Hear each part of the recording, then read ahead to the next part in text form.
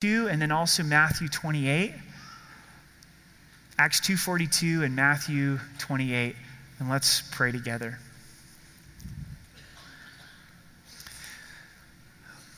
Father, I thank you so much for your love for us.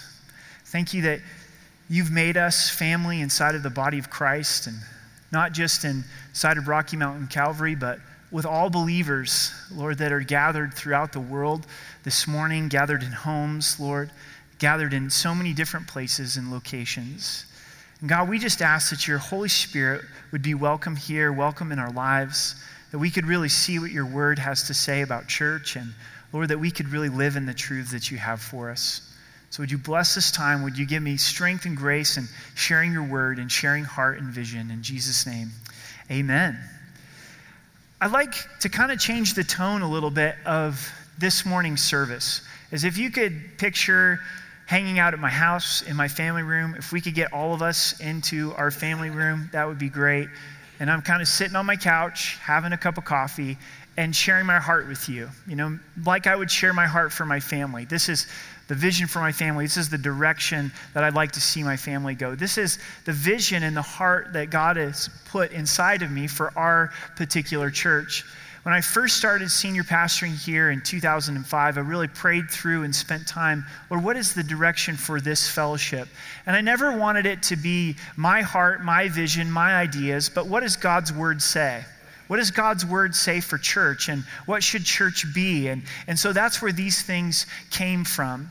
And I first just want to take a look at what the church means to Jesus. Jesus says in Matthew 16 that he will build his church, and upon this rock he'll build his church. And the rock is Jesus Christ. It's the profession that Christ is the Messiah. And here we are some almost 2,000 years later, and Christ continues to build his church. And church history is not very pretty. The church seems to do one thing really well. We tend to mess things up. But yet God, in his promise, continues to bring people to Jesus Christ. He continues to build and make our lives. Jesus died for the church. He died to be able to inherit the church. Sometimes when we come together week after week, we can lose sight of how important the body of Christ is to Jesus. That in order for us to be his body, to be the bride of Christ, he died for us. That's how much it means to the Lord. We can take it flippantly, we can take it for granted, but Christ is very passionate about it. Also, we know that Christ is married to the church, that the church is married to Christ. Sorry, let me put that in other terms. In Ephesians 5, we see that the image that we bear as Christian couples, that Christ is the head of the church, and the husbands to love their wives as Christ loves the church. And then wives are to submit to their husbands the way the church responds to Jesus Christ. That's the greatest relationship that could be described, and Christ is the bridegroom of the church. In Revelations 2 and 3, Jesus writes 7 letters to 7 churches. I mean, could you imagine if Jesus personally wrote a letter to Rocky Mountain Calvary and he said, hey, this is how I see and view your church. And you may not be surprised, but the majority of those 7 churches had major problems. And Jesus then said that he was in the midst of those churches. And if you find a perfect church, this has been said, don't join it because you'll ruin it. Isn't that absolutely true? If you stay in any church long enough, you will be sinned against by other believers. And you will also sin against other believers because we are sinners. I'm a sinner, I'm fallen, I'm going to let you down. That's the reality of being inside of a church family with other believers. But Christ didn't forsake the church even though it had its flaws. And guess what? That's enough for me. Why am I committed to the church? For myself and for my family? Not just Rocky Mountain Calvary, but the body of Christ as a whole, is because Jesus promised to build his church. He died for his church. He's the bridegroom of the church, and he's in the midst of the church. And maybe you're kind of struggling a little bit with church in general. Not just our church, but churches throughout the city, churches throughout the world, and kind of your attitude is a little bit like, what's the point? We live in this beautiful state. I can go out into the mountains and I've got my own sanctuary and the trees never sin against me. They never disappoint me, and I feel so near to God in this place of solitude. It's because Christ is in the midst of his church, and something special happens as we gather together with believers. Where 2 or 3 are gathered, he's in our midst. And so if he's that committed to the church, then our response would go, yeah, Lord, I am committed to your church as well, the body of Christ. So the first thing for us is, what's our vision, and why is vision important? In Proverbs 29, verse 18, it says, where there's no vision, the people perish. So if we don't have direction, it ultimately leads to death. In Habakkuk 2, verse 2, it says, the Lord answered me and said, write the vision and make it plain on tablets, that he may run who reads it. The prophet is to take what God spoke to him and put it down so plain that someone could take it and run with it, and people would understand the message. So we've taken this vision and we've broken it down into 3 very simple things: be, make, send. Be disciples, make disciples, and send disciples, and it comes right from Scripture. And the first is be. I'd like to read to you Matthew 1, verse 17. Jesus' word says, follow me, and I will make you fishers of men. Jesus is speaking to his disciples, and he says, you follow me. I want you to come after me. I want to be in charge of your life. I want to take over the direction of your life. I'd like to share a little bit of my background and what I grew up with, because it really puts this vision into perspective. I grew up in an awesome Christian family. We went to church several times a week. When the church doors were open, we were there. I went to a Christian school. God's word was very present in our home, prayer, those things. But I was very lost inside of the sanctuary of the church, extremely lost. I had no idea what it meant to have a friendship with Jesus Christ, to follow Jesus Christ. And in fact, I even developed a really hard heart towards Jesus Christ.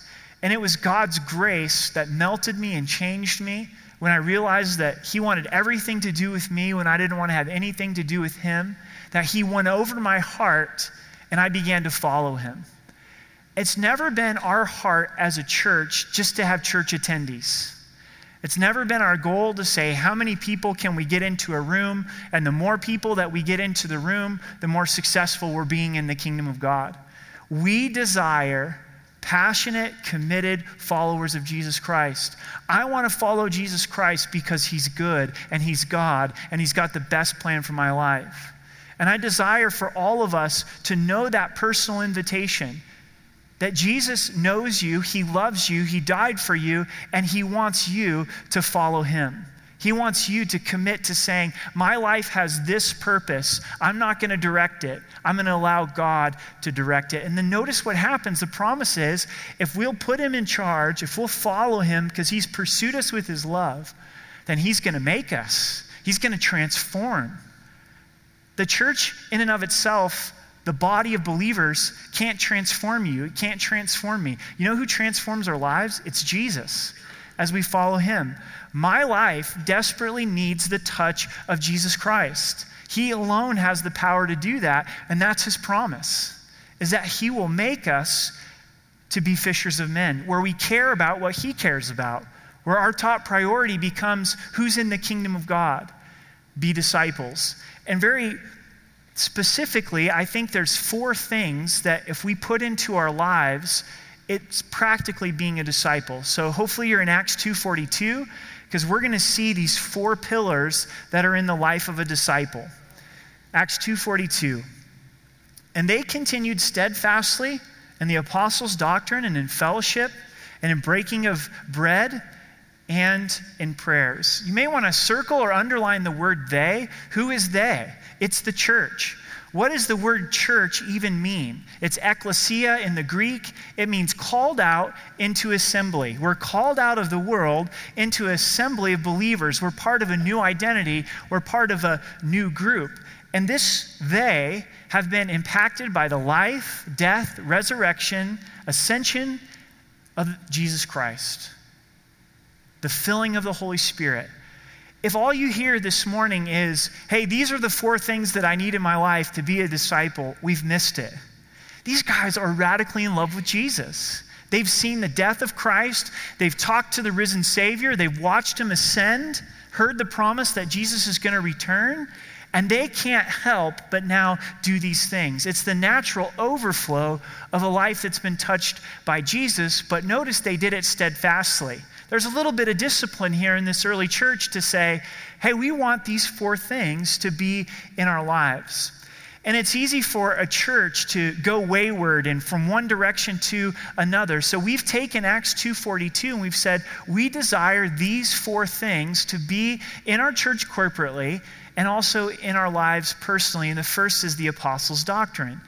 The apostles' doctrine is the apostles' teaching that became the New Testament. As you read the New Testament, there's a lot of the Old Testament in the New Testament. It's the Old Testament explained, the Old Testament fulfilled. The apostles' doctrine is the Word of God.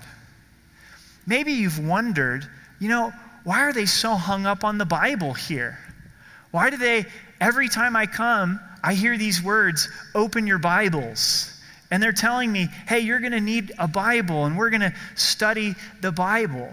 Because God's word is sharper than a two-edged sword. The word of God is what teaches us about the knowledge of God. It's what changes and transforms our lives. God's promise with his word is it's never going to return void. Church, brothers and sisters in Christ, someday myself and the other pastors are going to have to stand before God and give an account for how we led inside of this church. And that's a sobering thing to stop and think about. And I want to be able to say to the Lord, God, I gave your people your word. So we study it in totality, the whole counsel of God. Paul said to the church at Ephesus, to the elders, I gave you the whole counsel of God. I wasn't negligent. I didn't hold anything back. If the word of God is the word of God, why wouldn't we want to study all of it, right? So Wednesday nights, we go through the Bible, Genesis to Revelation. Right now, we're in the Gospel of John. It's a long journey. Sometimes it's tedious, but it's worthwhile because it is the word of God. What I notice in churches is there's a huge temptation upon leaders, pastors, to follow what's ever cool and new. And there's trends that happen in churches every 2 to 3 years, where if you're paying attention, you'll find a lot of churches going, this is the new thing. We've got to do it. And so everybody goes over to the new thing and they're super excited. And then over 2 or 3 years later, it's like, here's the new thing. And this just keeps happening and it keeps happening. And as a pastor, you're sitting here and you're feeling all this pressure and you're like, maybe we need to do the new thing. And I got to tell you, I'm not interested in the new thing. I'm interested in the Word of God. And it's the Word of God that we need in our lives. And I'm seeing a desperate need in our times for the Word of God. We're at a culture clash, aren't we? Where the culture doesn't line up with Scripture at all. And that's exciting because we can press into the Word of God. So you can come to expect that and know that throughout this ministry. In children's ministry, the kids are going to study the Word of God. Kindergarten through 5th grade, they actually are going through the same section of Scripture that we are. You can pick up your 3rd grader, and they talked about the vision of the church this morning, be, make, send. When we go through James in a few weeks, the first half of chapter 1, they're going to go through the first half of chapter 1 and hear the kind of work that God does in our life through trial. And I believe the kids can learn and know the Word of God. And we underestimate them a lot of times. And Deb, who directs children's ministry, she does a lot of work to write a curriculum just for our kids every week. We don't want to bore them. We want to teach it in a creative way at their level, so it's not the same as the sanctuary, but we believe they can be taught the Word of God. So you're going to find the Word of God in children's ministry, and youth ministry, and men's ministry, and women's ministry, and small groups, because it's the foundation of our lives as a disciple. And I think it's a great model for us to be able to study God's Word on our own. If you've come here for a while and went through Joshua, go through James, go through the Gospel of John, is study a book of the Bible on your own. You don't want to play Russian roulette with the Scriptures. Having a bad day, feeling kind of depressed, flip open the Bible, put your finger down, Judas went out and hung himself. Is that an answer to your particular situation? No, that is absolutely not the answer to your situation. So you want to read a book of the Bible in the way that it's written. You want to start with chapter 1 and then read chapter 2 and ask the Spirit of God to speak to you. Now, if you've never done this before, please don't start in Leviticus. You'll never make it out, right? So start in the Gospel of Mark. It's a great place to start and make it part of your life. And after you finish one book of the Bible, go to the next book of the Bible and allow the Lord to speak to you. But we want to be steadfast in the apostles' doctrine. The next thing is fellowship. Fellowship is koinonia in the Greek. It means to share things in common, to share Christ in common, to meet each other's needs, to be in relationship with one another. It is absolutely impossible to live the Christian life without relationship. What Jesus is asking us to do is always involving people. He's asking us to love others. Well, I'm great at love. I just never spend time with anybody. And so for us, it's saying this is a pillar that I want to be in my life, is to be in relationship with believers. So what are some ways to connect in relationship inside of our church? There is men's ministry and women's ministry that meets on Tuesdays. It's just the start of a new semester. You can still get in. There's open studies. There's children's ministry that takes place. But they meet in small groups. The women's ministry and the men's ministry break down into smaller discussion groups. It's amazing the fellowship that is taking place. There's small groups that meet inside of homes. Very simple format, talk about the weekend message. And so the message may be Joshua, the story of Achan, and you're like, oh man, I've got questions about this, or this is where I was really convicted about it. And you talk about it in your small group and share what's going on in your life. We're always in need of more host homes and small group leaders that say, yeah, I'd like to invite people into my home. There's an awesome singles ministry on Monday nights if you're single. We know that many are single, and we want to welcome you into a place of fellowship. The college and career from 18 to 30 that meets on Thursday nights.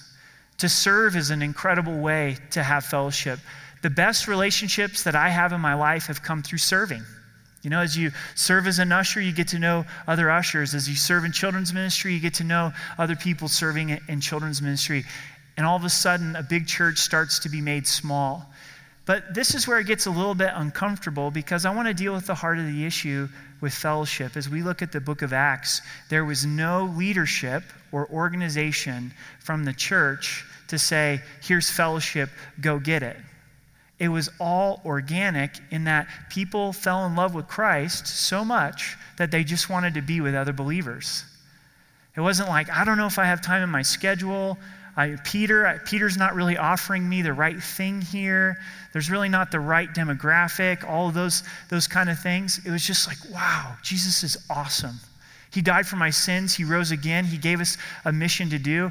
I want to be with believers. So they met believers and gatherings like this, and they said, hey, what are you doing afterwards? Let's go get lunch. Hey, let's go up into the cafe and grab some coffee. Here's something that's pretty crazy and radical. Don't tell everybody, but you can actually fellowship with believers from other churches too. So if you've got believers that live on your street in your apartment complex, like, hey, let's get together and let's talk about what Jesus is doing in our lives. Let's pray together. At your workplace, maybe there's one other believer. I'll make cookies. You'll make cookies, great. That'll bring them in. That's awesome. Make some cookies, invite them over, and go out to lunch with some other believers at your workplace. But it's when my life's been impacted by Christ where I say, I can't live without fellowship, so I'm going to reach out. And the person that has friends is friendly and says, I'm going to allow fellowship to take place. Village Inn right here, great place to go over and have fellowship. On Wednesday nights after the Through the Bible study, I'll give you a secret. They give away free pie if you buy a cup of coffee. So you can say, hey, let's go get some free pie and talk about what the Lord is doing in our lives. Fellowship's hugely important. Breaking of bread, the third thing. In 1 Corinthians 11, it says this, for I received from the Lord that which also I delivered to you, that the Lord Jesus, in the same night in which he was betrayed, took bread. And when he'd given thanks, he broke it and said, take, eat. This is my body, which is broken for you. Do this in remembrance of me. In the same manner, he also took the cup after supper, saying, "This cup is the new covenant in my blood. This do as often as you drink it in remembrance of me. For as often as you eat this bread and drink this cup, you proclaim the Lord's death till he comes." Jesus says this is very important. Do this often in remembrance of me. We're a forgetful people. I'm extremely forgetful. I remember in high school, went to a Christian school. This guy came named Bob Kilpatrick, and he did some music, and he shared, and God's really used him. And at the end of chapel, he was walking down the stairs, and I was walking up the stairs. I was really excited to meet him. I said, "Hi, my name's Bob." I forgot my own name, right? Forgetful. And in church, as God's people, the church isn't the building, it's the gathering called out of the world together. We can lose the main thing. What's the point of all of this? It's Jesus Christ and him crucified. It's the fact that his body was broken for us, that his blood was shed for us. And so as we take communion, it reminds us of that. Also in 1 Corinthians 11, it goes on to say we should examine ourselves as we take communion, meaning we should look in our hearts where we're in sin and agree with God and confess with God where we're in sin. I don't do that enough. When we take communion, it brings a healthy level of confession into our lives. Also, Jesus said here, "Do this till I come." There's a future aspect with communion that every time we take communion, we're being reminded that Jesus is going to come back. And someday we're going to be at the marriage feast of the Lamb. My 3-year-old Eiley, she just loves to sing, and she specifically loves to worship the Lord. So every night when she goes to bed, she says, "Dad, let's sing." She always wants to sing 2 songs. They're the same 2 songs every night. The first is the B-I-B-L-E. Probably know it. And the second is "This Little Light of Mine, I'm going to let it shine." Don't let Satan it out. I'm going to let it shine. And she's added this little extra verse at the end. I'm going to let it shine. I'm going to let it shine. I'm going to let it shine till Jesus comes. And then most times she asks, "Dad, when's Jesus coming?" And you can picture it in her mind. It's the same of like, when are Grandma and Grandpa coming? I know they're coming. So when are Grandma and Grandpa coming? And she heard here in Sunday school at church that Jesus was going to return, and she's always held on to that, and she wants to know, hey, when's he coming? And you love that, and that belief and that heart of a child. And when we take communion, it reminds us Jesus is coming back. So every Wednesday night, we have a time of communion. 15, 20 minutes after the service, extended time of worship where we come and take communion together. Also, one weekend a month, we set aside to take communion together. But I also have got to let something out. There's no place in Scripture that says that pastors got to give communion. There's kind of this church tradition that's developed that says, I can only take communion in church. And that's never any place in Scripture. You can grab some bread, grab some juice, get alone with the Lord, read 1 Corinthians 11, take communion. A great thing to do with family, friends, say, hey, let's just gather around and remember what Christ has done for us. Communion being something that is steadfast in our lives. And the last thing that we see here is prayers. We want to be a praying church. And I got to tell you, we don't have these things mastered. We never will. We're always growing in apostles' doctrine, in communion, in fellowship, but also prayer. But I also want to tell you that we're a praying church, that we're committed to prayer. We don't start a day here at the office without prayer. We want to lift up every day before the Lord. We can do nothing apart from him, so we pray together as a staff. Every service, we're praying together before the service begins, right back here. Worship team, myself, we just quickly go back here and we go before the Lord and ask the Lord to move. We'll have weeks of prayer and fasting as the Lord leads. There's a prayer room that's open every time the church is open where you can come and pray and seek the Lord. If you have a heart to dedicate a service to going up and praying for what's taking place during the service, you can go up into the prayer room and seek the Lord. I want to thank you so much if you pray for RMC on a daily basis. If that's been placed on your heart by God, we're so grateful for that, and we're praying for you. And maybe it's something that you've never considered and thought about, is to say, you know what, I'm going to add RMC to my prayer list. I'm going to pray that we would grow in the knowledge of God. I'd pray that we'd be disciples and make disciples and send disciples. So Acts 2:42 is a practical way of following the Lord. Let's look at make disciples. Turn over with me to Matthew 28 and look at verse 18 through 20. So The Gospel of Matthew,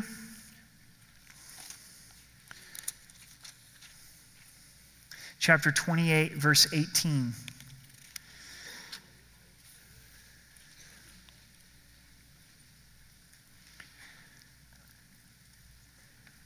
And Jesus came and spoke to them, saying, "All authority has been given to me in heaven and on earth." When Jesus says this, he's just risen from the dead. Is there any question about his authority? He's conquered sin and the grave. And he says, guys, all authority has been given to me. Imagine the President of the United States comes to your house and says, you know what, all the authority that's been given to me, all the resources that's given to me, I've got a job for you to do. We're going to make sure that you have everything that you need. You'd probably feel pretty confident. Some of you may not feel so confident, but that's another discussion. The King of Kings, the creator of the universe, him that's risen from the dead, says, I've got a job for you to do, and I have all authority. I'm sending you out in my authority. In verse 19, going down through verse 20, go therefore and make disciples of all nations, baptizing them in the name of the Father and of the Son and of the Holy Spirit, teaching them to observe all things that I have commanded you. And lo, I'm with you always, even to the end of the age. Amen. Several components here. First, we're to go. We're to make disciples of all nations. We're to baptize them, that public declaration that their life belongs to Christ.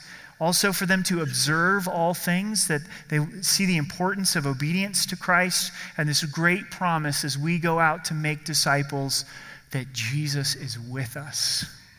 He's with us in that task of telling other people about Jesus. What if the disciples would have just sat on the good news? We wouldn't be here today. There wouldn't be the church, but they went out with this commission to go and to make disciples. And please hear this. Everything that God shows us about himself is intended to be shared. It's intended to be given away. Yes, the knowledge of God, it improves my marriage incredibly. It blesses my relationship with my kids immensely. But it's not just for me to have a better life.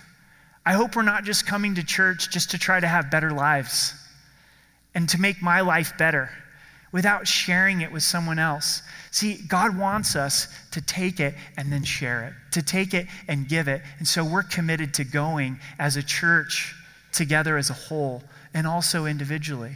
Project Nehemiah is all about going to our neighborhood.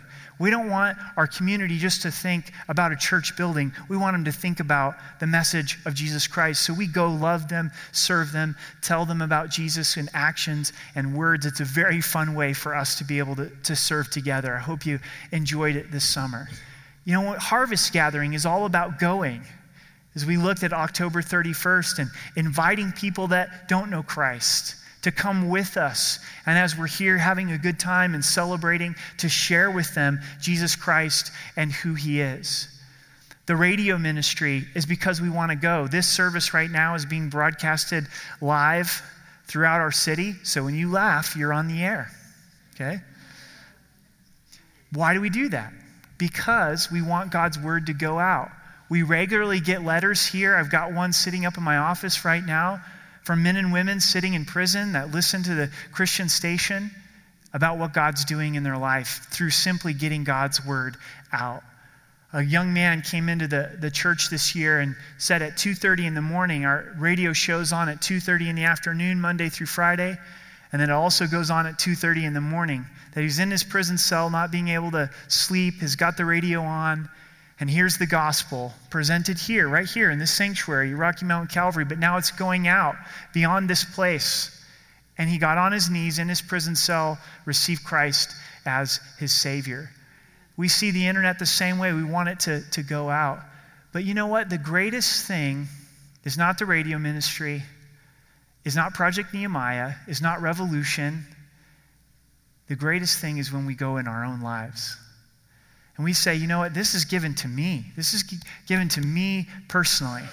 And when was the last time I talked with someone who didn't know Christ about Jesus? When I go across the street and really love and care for my neighbor. If I go to the same Starbucks a couple times a month, that I get to know the people that work there and really ask them how they're doing and look for opportunities to share Christ with coworkers and those type of things. I'm a little bit biased, but I think I've got one of the best moms that's ever been on the planet, and she just loves Jesus like crazy. And throughout my life, I saw her make disciples, and you wouldn't think that she had this bold personality of evangelism.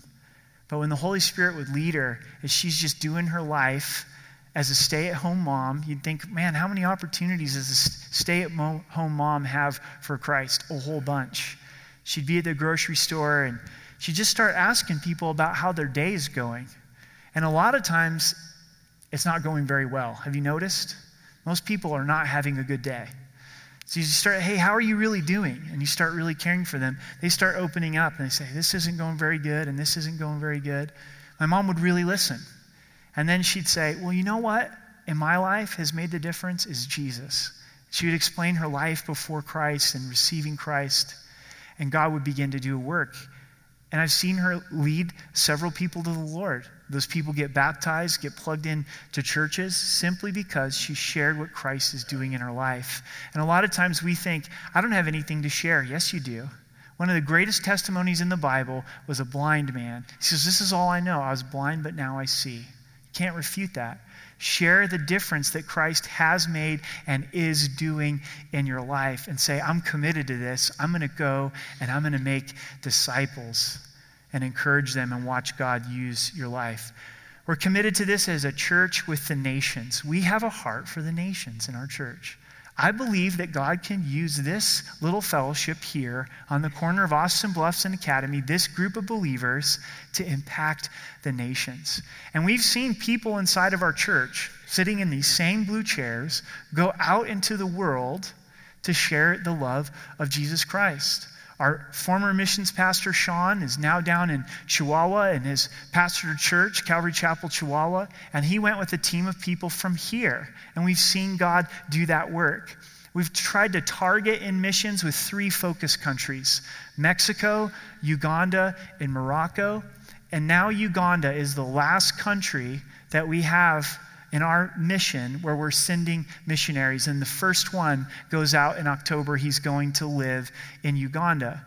There's missionaries in Morocco from our church, and we're seeing God do work in those countries and outside of our focus countries as well. We have people in the Czech Republic, people in Peru, people in Costa Rica, all people from here. That's our heart in missions. When we give in missions, we give to those that have been called and sent out through our church, but we desire for God to impact and love the nations of the world. Can you imagine when we get to heaven and we're like worshiping the Lord together, that there's every people group?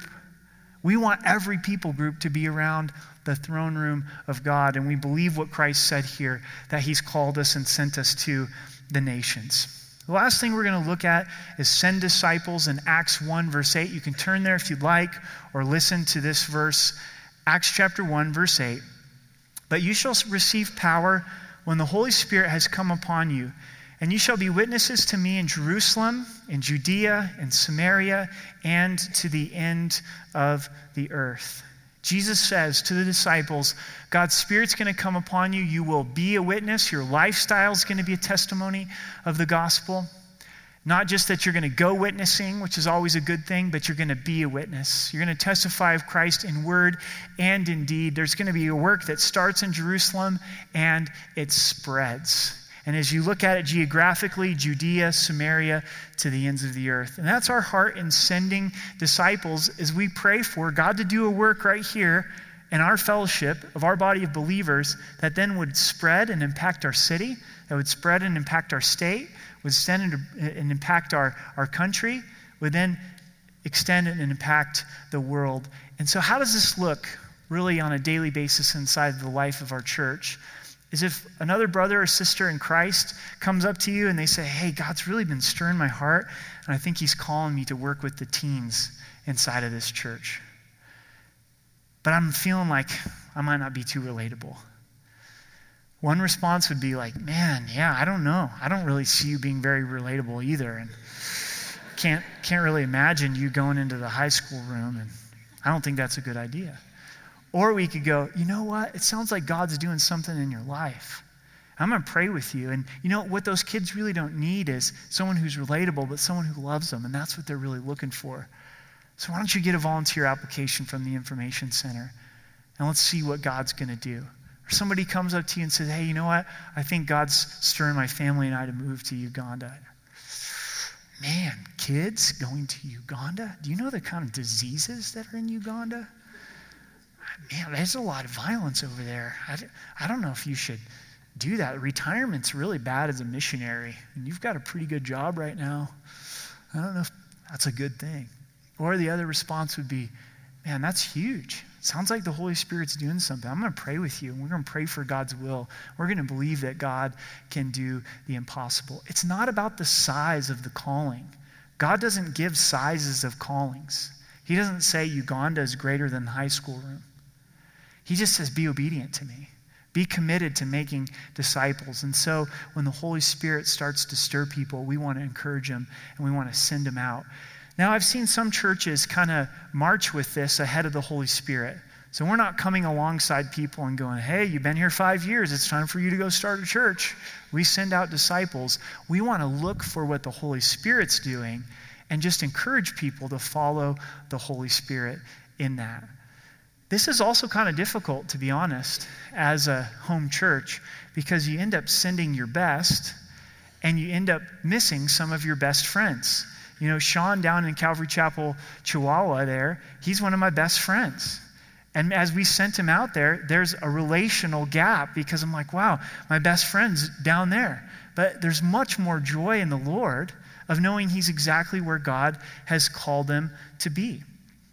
For those of you that have been here for a while, you know James Borja, Pastor James. He oversaw our youth ministry for years and did a great job. And Calvary Worship Center, which is a church we're connected to, another Calvary Chapel on the west side of town, they needed an assistant pastor, an executive pastor. And we all felt the Holy Spirit was doing it. God had prepared James for that responsibility. And we were able to send him out and ordain him as a pastor, but we miss him.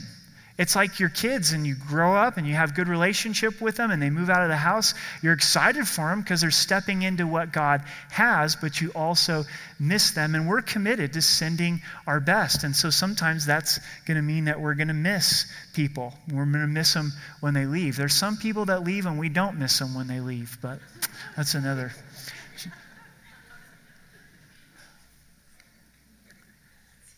We want to be a blessing. God's blessed us. I think when we look at our church, there's no doubt that God has blessed us. So we want to be a blessing in the kingdom of God. Whether that's people going on to other churches and going as laborers or taking jobs in ministries or planting churches. I know one thing for sure. If we stop giving and sharing, we're going to cut off the blessing of God that he's so graciously given to us. And our nature is easy like Finding Nemo, right? Remember the birds are like, mine, mine, mine, mine, mine. And we can do that easily as a church. And so we're committed to be a sending church. We've been blessed and we want to be a blessing. And in the hindsight, as we get close to stepping into eternity, to be able to look as a church family and go, Lord, you're so gracious to allow us to be part of something in the Czech Republic, in Uganda. We've seen churches planted in Greeley, in Windsor, Colorado, in Castle Rock, and in Pueblo, and in Michigan, and in Mexico. And Lord, it was hard to see our good friends go, but what an amazing thing that you're doing. Maybe God is calling you out. You know, maybe he's been stirring you. You've been coming here for some time, and the Lord's putting Fort Collins on your heart, and you're supposed to move. He's putting Pueblo on your heart, and you're supposed to move. He's putting Uganda on your heart, and you're supposed to move. Maybe there's another church in town that you know has needs, and they need laborers, and you've been equipped, and you've been trained, and you've studied the Word of God, and God wants you to go over there. We don't want you to go. We're going to miss you, but we want God's will in your life. We want you to follow the Holy Spirit. And as we close this morning and we just end, there's a couple of things that are on my heart. And the first is this church really is my family. And kind of my story with this church is I came on staff as a junior high youth pastor here when I was 21 years old. And everything that I owned fit in my Honda Accord. And I came out here from the Northwest to Colorado. And I quite honestly thought I would be here for 3 or 4 years and move on to somewhere else, and not a lot of water here, and the colorful state without the color of green if you're from the Northwest, and all those kind of attitudes I brought with me as a young man. And an amazing thing started to happen over a period of years. As I was 21 years old, after about a year of being in this fellowship, through relationships in this church, I met my wife. People here said, hey, you got to meet Amber. I think you guys would be great for each other. We met and married. I met my wife through relationships in this church. You talk about how important fellowship is with believers. It could lead you to your spouse. Some of the believers that you hang out with could end up being your son-in-law or your daughter-in-law. Stranger things have happened. You've got this relationship with this family. You actually might be getting to know your future son-in-law. That's kind of scary, isn't it? All 4 of my kids have been born here as we've lived in Colorado Springs over these years. And I've seen God do a work in my heart where this has been a place to spend 3 or 4 years to where this is our home. And when we come back to Colorado Springs, if we're gone on a vacation, it feels so good to come back here because this is home. And I actually have come to really love the climate and love the mountains. And when it rained for like a week, I was like, where's the sun? I need the sun. And we're here. Every once in a while, people will ask me, Eric, you've been here for a while. Do you feel like God's calling you and leading you somewhere else? And if he did, I hope I would be obedient to go. But I can honestly say that God's really calling my family and I here. We're committed to this vision. We're committing to the future and what the Lord has for us. And we're excited. I feel like for us as a church family, that we're not here just wasting time. It's for such a time as this. In the book of Esther, she had a job to do, and God would bring deliverance by someone else if she didn't do it. But the challenge was, would she step into what God has? And that's the challenge for us together. It's all of us coming together in unity and saying, I'm committed to being a disciple, making a disciple, and sending a disciple.